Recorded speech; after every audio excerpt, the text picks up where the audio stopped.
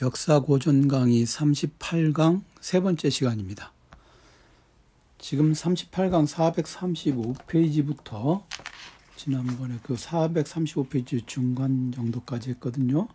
거기서부터 444페이지까지가 남은 부분인데, 여기서 제가 설명하고 있는 것은 제1차 세계대전의 그 경과, 그것이 어떻게 진행되었는가, 그걸 설명하고 있습니다. 제가 옥스퍼드 세계사, 북리스트에서 옥스퍼드 세계사를 읽고 있는데, 그 옥스퍼드 세계사를 다 읽고 나면 그 몽유병자들, 제1차 세계대전을 다루고 있는 몽유병자들을 좀 천천히 계속해서 읽어보려고 합니다. 그래서 제1차 세계대전의 경과는 그걸 읽으면서 좀 상세하게 다루기로 하고, 제가 역사고전 강의를 할 무렵에 그 책이 아마 그 책이 번역 출간되었더라면, 번역되지 않았으면 안 읽었겠죠. 그렇게 두꺼운 역사책을 제가 읽겠습니까? 늘 번역한 분에게 고마운 마음이죠. 출판사에게도 고맙고. 그랬으면 아마 좀 강의 시간에 얘기를 좀 했을 것 같은데, 그러지는 못했고, 그래서 지금 435페이지부터 444페이지 사이에 제1차 세계대전의 경과를 다루고 있는 부분은 그냥 좀 지나가고, 역사 철학적인 의미가 있는 것들만 몇 가지 짚어서 말씀을 드리겠습니다.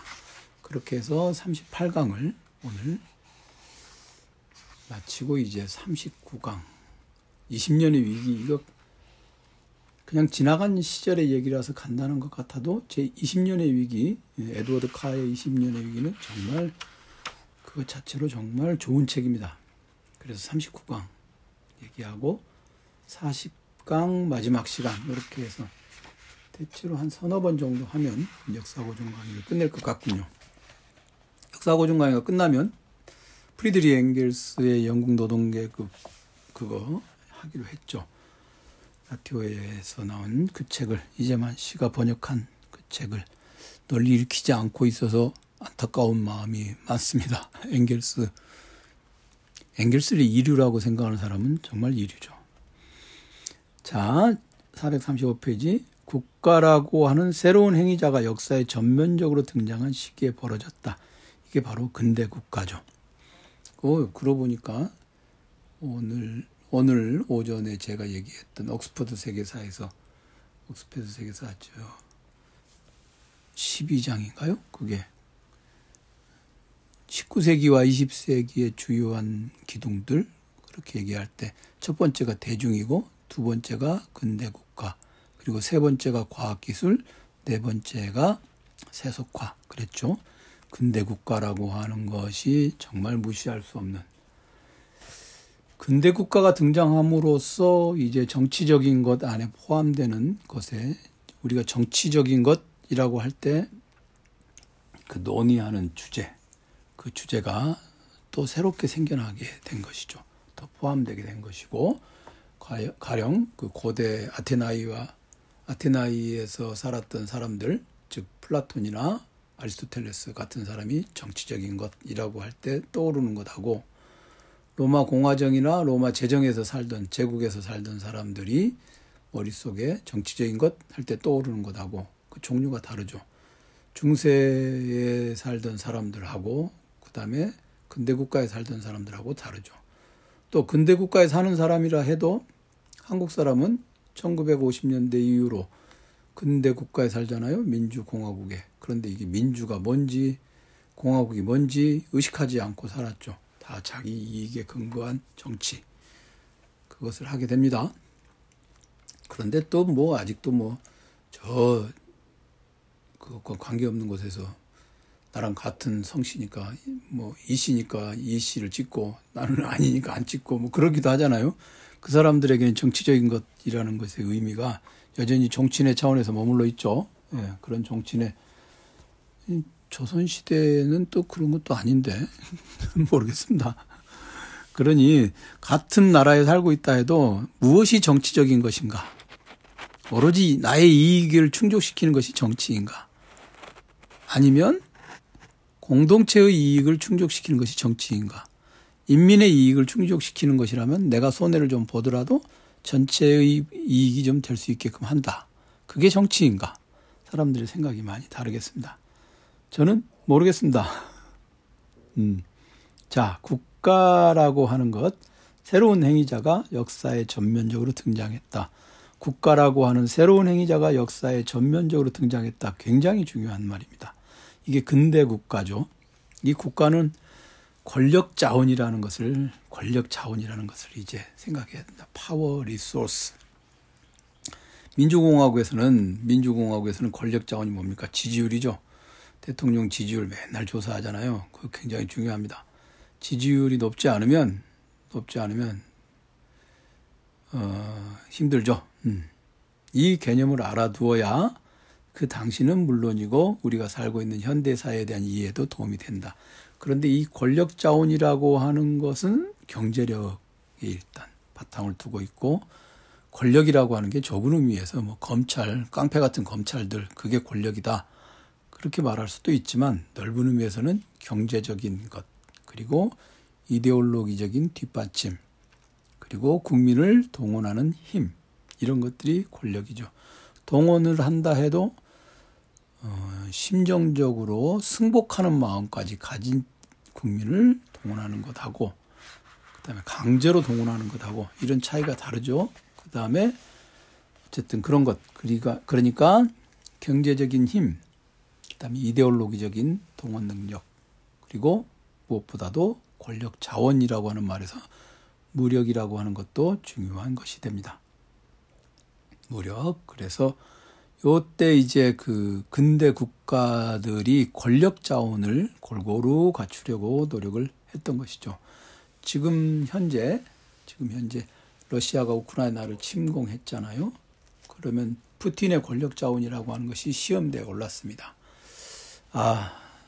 우리가 지금 러시아가 이번 기회에 괜히 침공했죠. 예, 제가 퍼뜩 든 생각으로는 중공도, 중화인민공화국도 타이완, 중화민국을 그렇게 공격하기가 쉽지 않을 거다라는 생각이 들어요. 그전에는 한 방에 그냥 끝날 것 같다라는 생각이 들긴 했는데, 러시아가 저러는 거 보니까 혹시 중공도 종이호랑이 아니야? 라는 그러니까 현대사회에서 지속적으로 전쟁을 할 수 있는 위력을 가진 국가는 단 하나밖에 없다. 미합중국. 그런데 그 미합중국도 섣불리 자신들이 가지고 있는 무력을 행사하려고 하지 않죠. 그렇게 행사하다가는 대통령의 권력 자원이 급격히 누수 현상으로 빠져들기 때문에 걱정을 하죠. 간단치 않습니다. 철딱선이 없는 종자가 로마 공화정 말기에 무슨 1인자의 시대, 뭐 그때쯤 되는 깡패 같은 종자가 대통령이 된다고 해서 권력을 동원할 수 있다? 권력이라고 하는 것이 지가 살면서 보고 드는 권력이라고 하는 건 검찰 권력이잖아요. 그거 하나밖에 없는데 그게 되겠습니까? 권력이라는 거 그렇게 간단하지 않습니다. 근대 국민국가의 권력 자원이라는 개념을 딱 머릿속에 갖고 있어야 돼요. 그걸 또 제대로 운용하지 못한 사람도 좀 답답하긴 합니다만은, 무력이라고 하는 것, 그런 거, 그 무력을 업신여기면은 깡패한테 당하죠. 우리는 개인의 차원에서 무력을 무술을 익힐 필요는 없어요. 건강을 위해서 하는 거지만 깡패에 맞서기 위해서 우리가 무술을 익힐 필요는 없죠. 우리 모두 다 동네 깡패한테 안 맞고 다니려고 무술을 연마하지는 않잖아요. 그냥 세금 내서 경찰 치안력을 강화시키면 되잖아요. 그렇죠? 우리는 그렇죠. 그러나 최고 권력자는 그렇지 않습니다. 그런 것을 이제 좀 정신이 좀 혼쭐이 나갔다가 정신이 좀 드니까 제가 이렇게 헛소리를 또 하나 봅니다. 자, 그 다음에 그 436페이지에 보면은 20세기, 21세기 선도국가는 미합중국입니다. 그랬는데 거기서 경제력은 경제 규모와 과학기술, 문화적 힘은 판문화, 군사력은 해군입니다. 이렇게 돼 있어요. 그 말 중요합니다. 경제 규모, 과학기술, 판문화, 그러니까 대중문화죠. 그리고 해군, 미합중국이 가지고 있는 위력이 이거죠. 그리고 진정한 의미의 제국이다. 무엇을 보고 알 수 있느냐? 수많은 인재가 그쪽으로 끌려가죠. 미합중국이 사람을 끌어당기죠. 끌어당겨서 창의적인 인재가 나오죠. 창의적인 인재라고 하는 것은 한국 같은 데서 나올 수가 없어요. 그냥 그 로마 사람 중에 창의력 있는 사람이 없었잖아요. 그건 로마의 장점이기도 하고 단점이기도 한데, 로마라고 하는 나라는 창의력일 수가 없죠. 딱 전통적인 농경사회의 그 멘탈리티를 가진 나라니까 갑자기 튀어나온 사람들을 용서하지 않거든요. 갑자기 튀어나와봐야 그냥 깡패들만 튀어나오는 거죠. 술라, 마리우스 뭐 이런 사람들만 나오지 않습니까? 어떤 미합중국이 지금 속도국가가 되었다.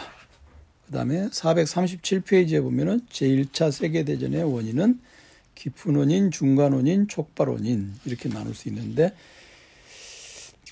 그 몽유병자들에서는 이제 이 설명보다도 더 미세하게 이것을 분류를 해서 나오고 있죠.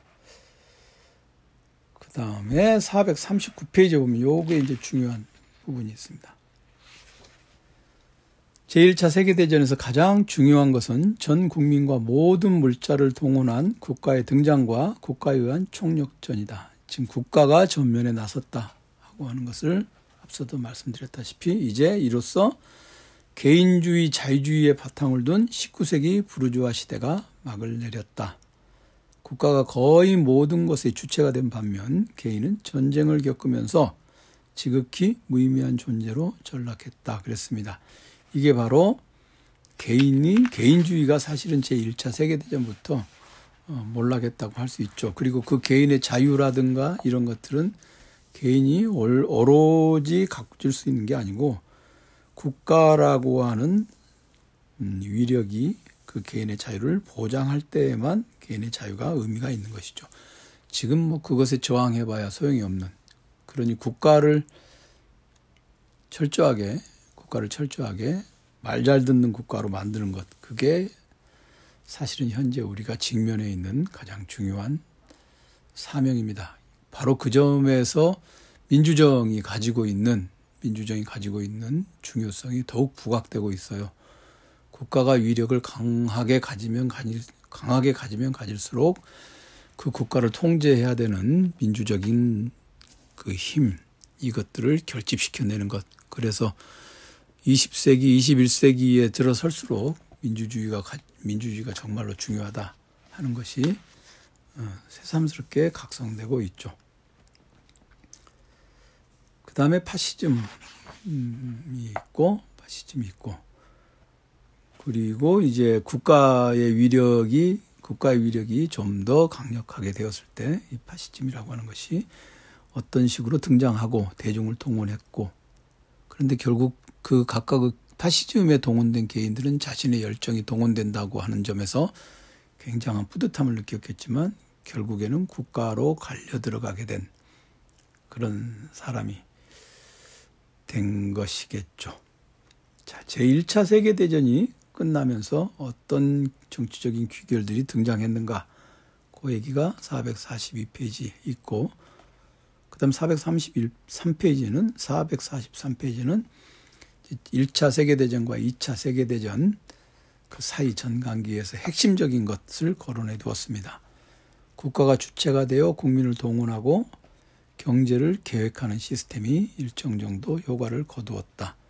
즉 국가가 주체가 되어 국민을 동원한다. 정말 19세기적인 의미에서의 자유방임주의가 파탄에 이르는 것이고, 본래 부르주아들은